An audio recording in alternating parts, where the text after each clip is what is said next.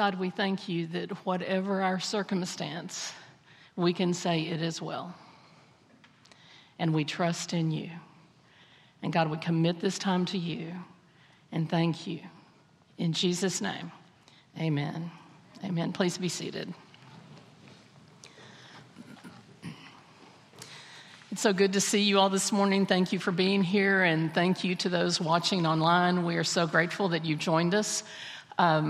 I wanted to mention that I thought the Carltons did such a great job with the scripture. They have to stay at home because William has an immunity disease. It's easy for him to catch a cold or whatever, and so he has to be very, very careful.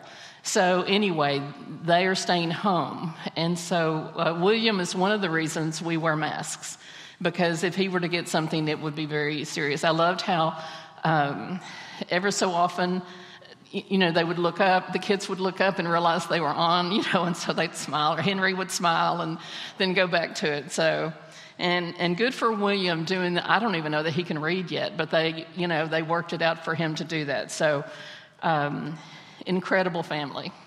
We're looking at John 11, and I want to just recap it for you a little bit. The women, Mary and Martha, send word to Jesus that he who you love is ill.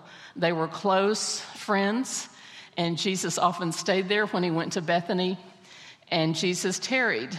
And we don't know exactly why, except he felt like he was supposed to stay where he was.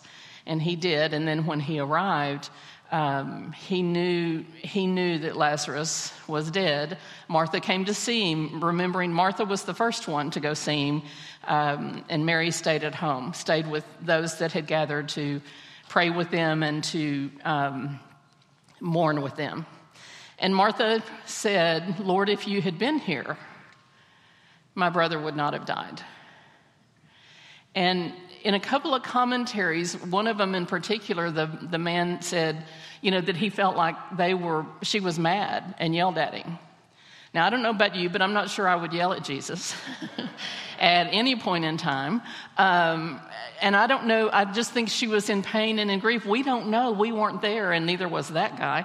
So anyway, she goes back and tells her sister that Jesus is here, and Mary runs to Jesus to see him, and again says the very same thing is repeated in Scripture. "Lord, if you had been here, my brother would not have died." And so it goes on and talks about how Jesus went with them to the tomb, that he was grieved, that he wept. And the very last scripture was, people were saying, couldn't someone that had opened the eyes of a blind man, couldn't he have healed Lazarus? Interesting comments. We're in a season here in our land where we need healing.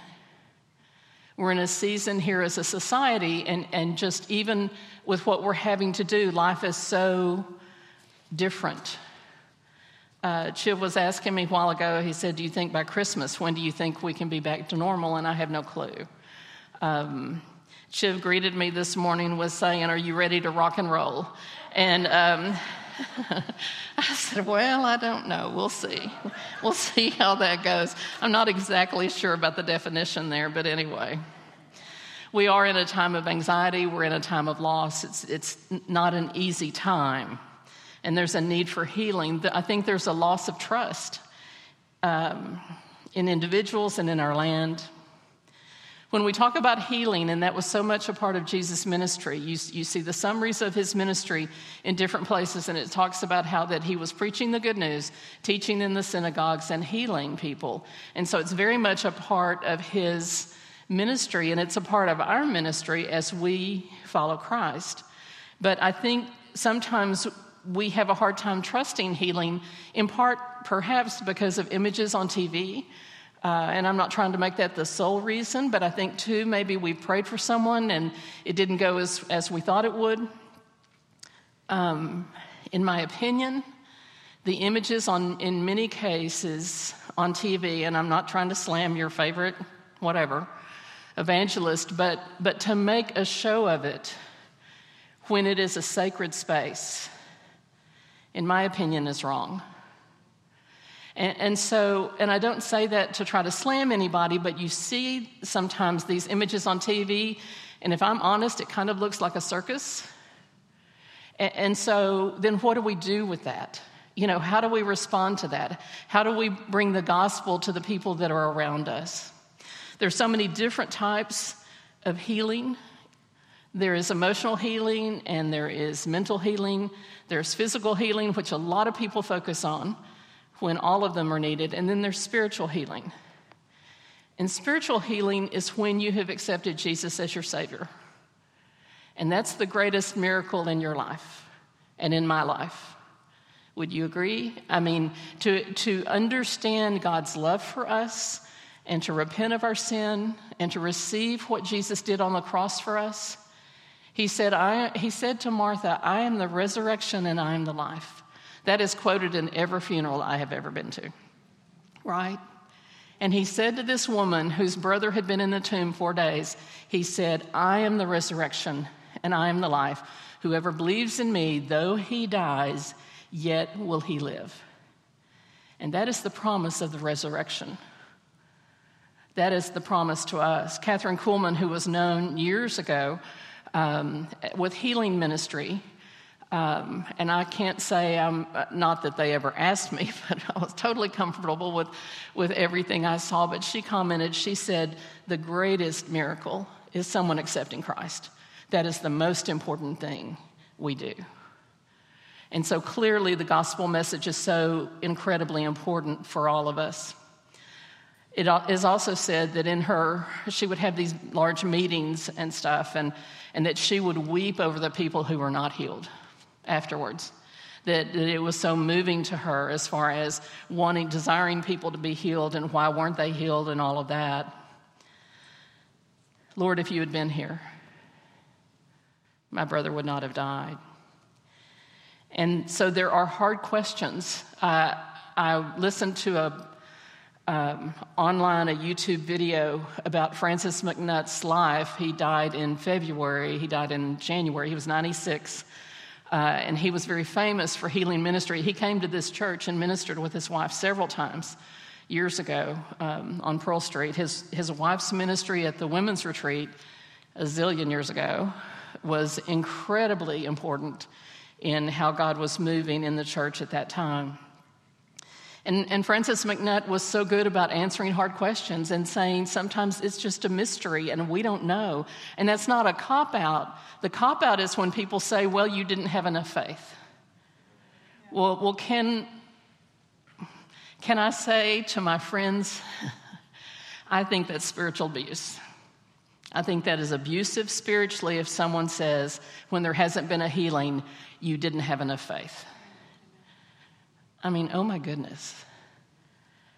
I've heard people say that when there wasn't a healing, well, there was sin.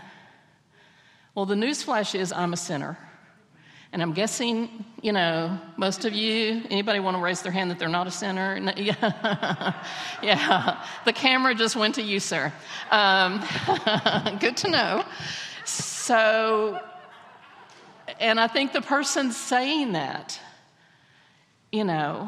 was in sin, even insinuating to somebody that is struggling with health issues that there's sin in their life. Oh my goodness.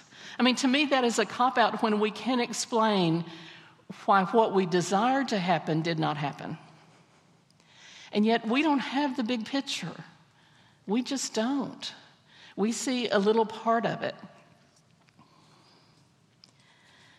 I appreciate Francis McNutt because he didn't dodge the hard questions. He didn't, just leave the room or whatever. But he really tried to genuinely answer. Sometimes there are incredibly insensitive things said when someone dies, and people don't know what to say. When I was maybe 13 at Cockrell Hill Methodist, I probably shouldn't have said the name of that church. Anyway, a woman there who was pregnant fell in the bathroom, and she ruptured her spleen, but they didn't know it. And so basically she bled to death and the baby. And it was horrific, and this was a zillion years ago.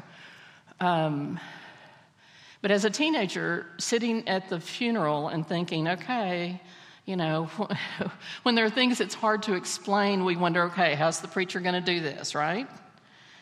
And he said, and I don't agree with this, but he said that God needed a flower for his garden. And so he picked a flower. Now, I would just argue that God made flowers, so, right? He doesn't, I mean, to me, that's like when we don't understand, it's okay to say, I do not understand, but I am going to trust Jesus and I am going to press on. So sometimes people say things that they'll say, well, God just took him. Or, you know, if there's some kind of disaster with a tornado, well, God just, whatever. Well, the fruit of the Spirit, right? Love, joy, peace. You know, we can go through all of that. When you see destruction, that is not God. When you see destruction and chaos, you know, he's the author of life. He's the author of peace and creation. Hezekiah is a very famous king in Israel, and in the southern kingdom. The northern kingdom, those guys were all bad. All those kings were bad. Southern kingdom had about 4 good kings. This was after David was king and the huge triumph of his, kingdom. This was after Solomon. After Solomon, the kingdom split. And God kept saying, you need to repent. He kept sending one after another prophets saying, you need to repent. And the whole story of Jonah and Assyria and going, and he didn't want to go to Nineveh, because Nineveh repented, that country repented, it gave the children of Israel more time to repent, and they never did. It gave them 100 more years, and then the Assyrians came in. So Hezekiah was a very famous king, and he was known for his intercession. He was known for his praying for his country, and when the Assyrians came and said, we're going to kill you and eat you for lunch. When Hezekiah prayed, he said, God, what they say they're going to do, they've done to other people. But God, I'm looking to you. God, we ask you to move. And God sent one angel to kill over 100,000 soldiers. And the king of Assyria got up the next morning and he decided it was time to go home. And, things did not go so well for him. So Hezekiah was incredibly famous in that today you can go through the Hezekiah's tunnel where he brought water into Jerusalem and that type of thing. And yet there came a time when Isaiah came to him and said, the Lord is saying that you're going to die. And he didn't want to hear that. It says Hezekiah turned and looked at the wall and he was praying and he was asking God for more time. And it says before Isaiah left the court, the Lord said, go back. And so he told him that he would have 15 more years. We so sometimes focus on this life and what we have, and that makes sense, but it is not even a portion of what heaven will be. And we so focus on, and I do too, we focus on this world, when really our life will begin when we see him face to face. We're pilgrims. We're on a journey. This is not for forever. So God did grant Hezekiah 15 more years. In that time, Hezekiah's reign really declined. People came to see him because he had been healed, and he showed them, all of the weapons he had. And Isaiah said that was not a good idea. Hezekiah in that time had a son named Manasseh, and Manasseh was one of the most evil kings. And it is thought that Manasseh was the one who killed Isaiah. So do we trust him? Do we trust God when things are hard? Do we trust him when there's been a job loss or there's a problem with a child, or, the world just seems to be so completely off kilter? Do we trust him? Do we trust his goodness? Do we trust his love for us, his unconditional love for us? From your first breath, he loved you, and by his Spirit has been drawing you to himself. Do we trust him with our pain? And a lot of times the answer for that is no, at least for me. I mean, I think, okay, I'm in this problem, and I forget to go to the one that died on the cross to carry my pain, right? The enemy can sometimes so put us in a position where we are thinking, okay, I need to pull away, when what I absolutely need to do is hold on and trust God that He's going to redeem it. Somehow, He will redeem it. Judith McNutt talked about that when Francis would have times of healing and they would have conferences, and they mainly were for teaching and training people in ministry, and he was very low-key. It was not flashy. He was very low-key and just training other people that they could be vessels of healing as well. Healing is in God's hands. Our job is to pray. And so she said she was nervous at times when someone would want to come to him and pray, and there'd be this audience, and she said, okay, if nothing happens, everybody's faith is going to be affected. And he told her, when we all pray, God is doing something.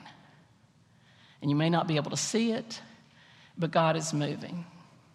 God is moving. We have to trust in His goodness. So what do we do if things happen that we don't know or that we didn't want to happen? Number one, it's not the end of the story.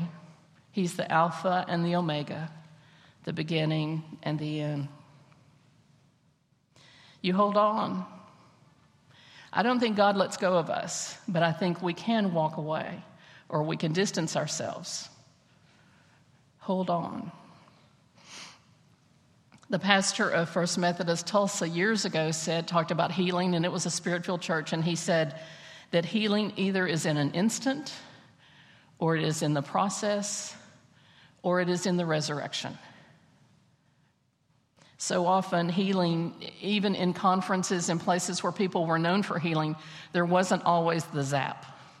It's a process. In fact, Francis McNutt turned the phrase, soaking prayer. We continue to pray for people. We continue to pray, trusting God, trusting His goodness.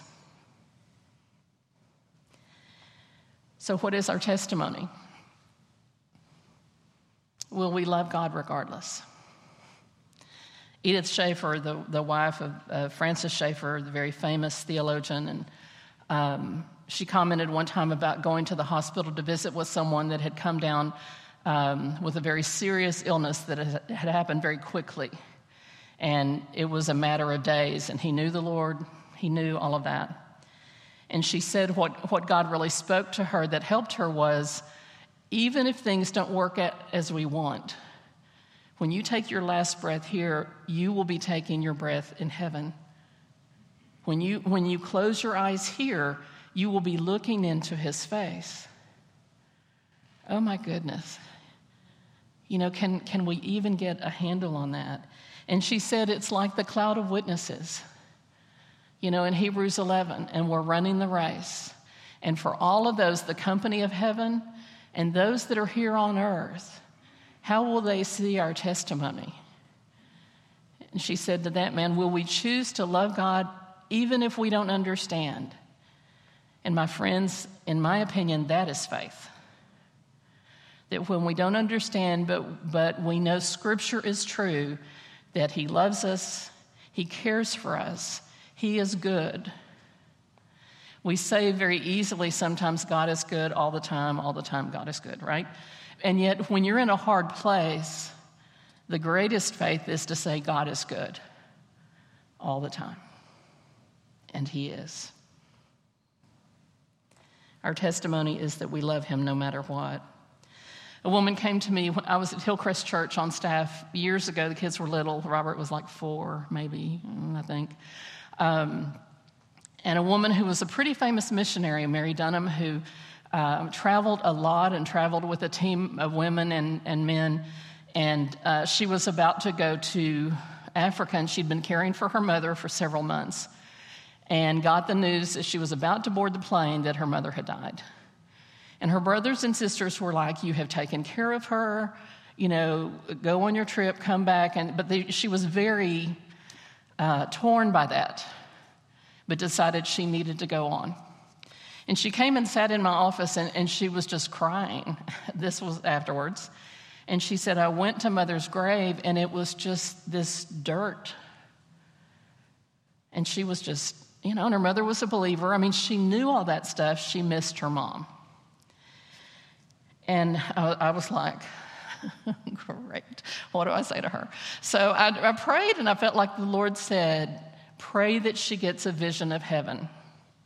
And that's what I did. And she did. And it was amazing.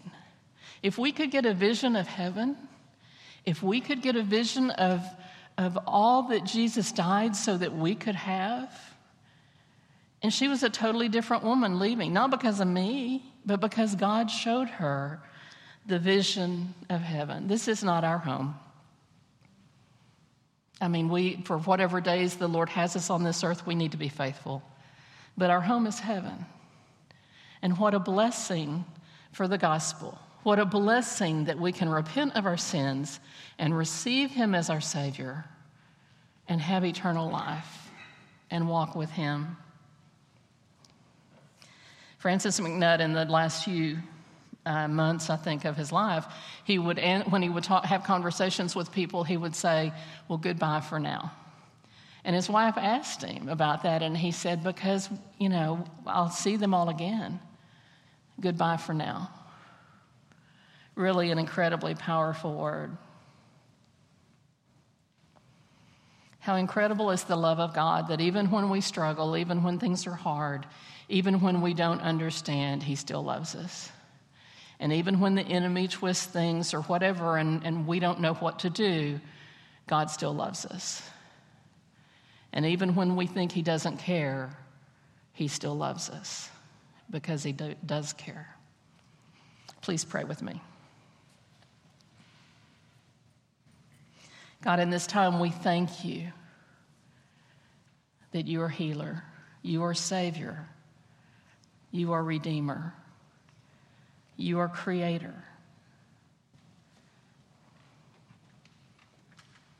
You are love. And You are good. And Lord, in places in our lives where we have struggled or where we do not understand or it looks like the nation is just in such turmoil, we know, Lord, You speak and bring healing. God, may we be vessels of the gospel of the good news that You are the resurrection and You are the life. And even though we will die, we will live in You. Thank You, God, for the joy that is heaven. Thank You, Lord, for the joy that is in relationship with You. Thank You, God, for community. That we walk this road called life together. And when someone is sad, we walk with them. And when someone is okay, we walk with them. We are family.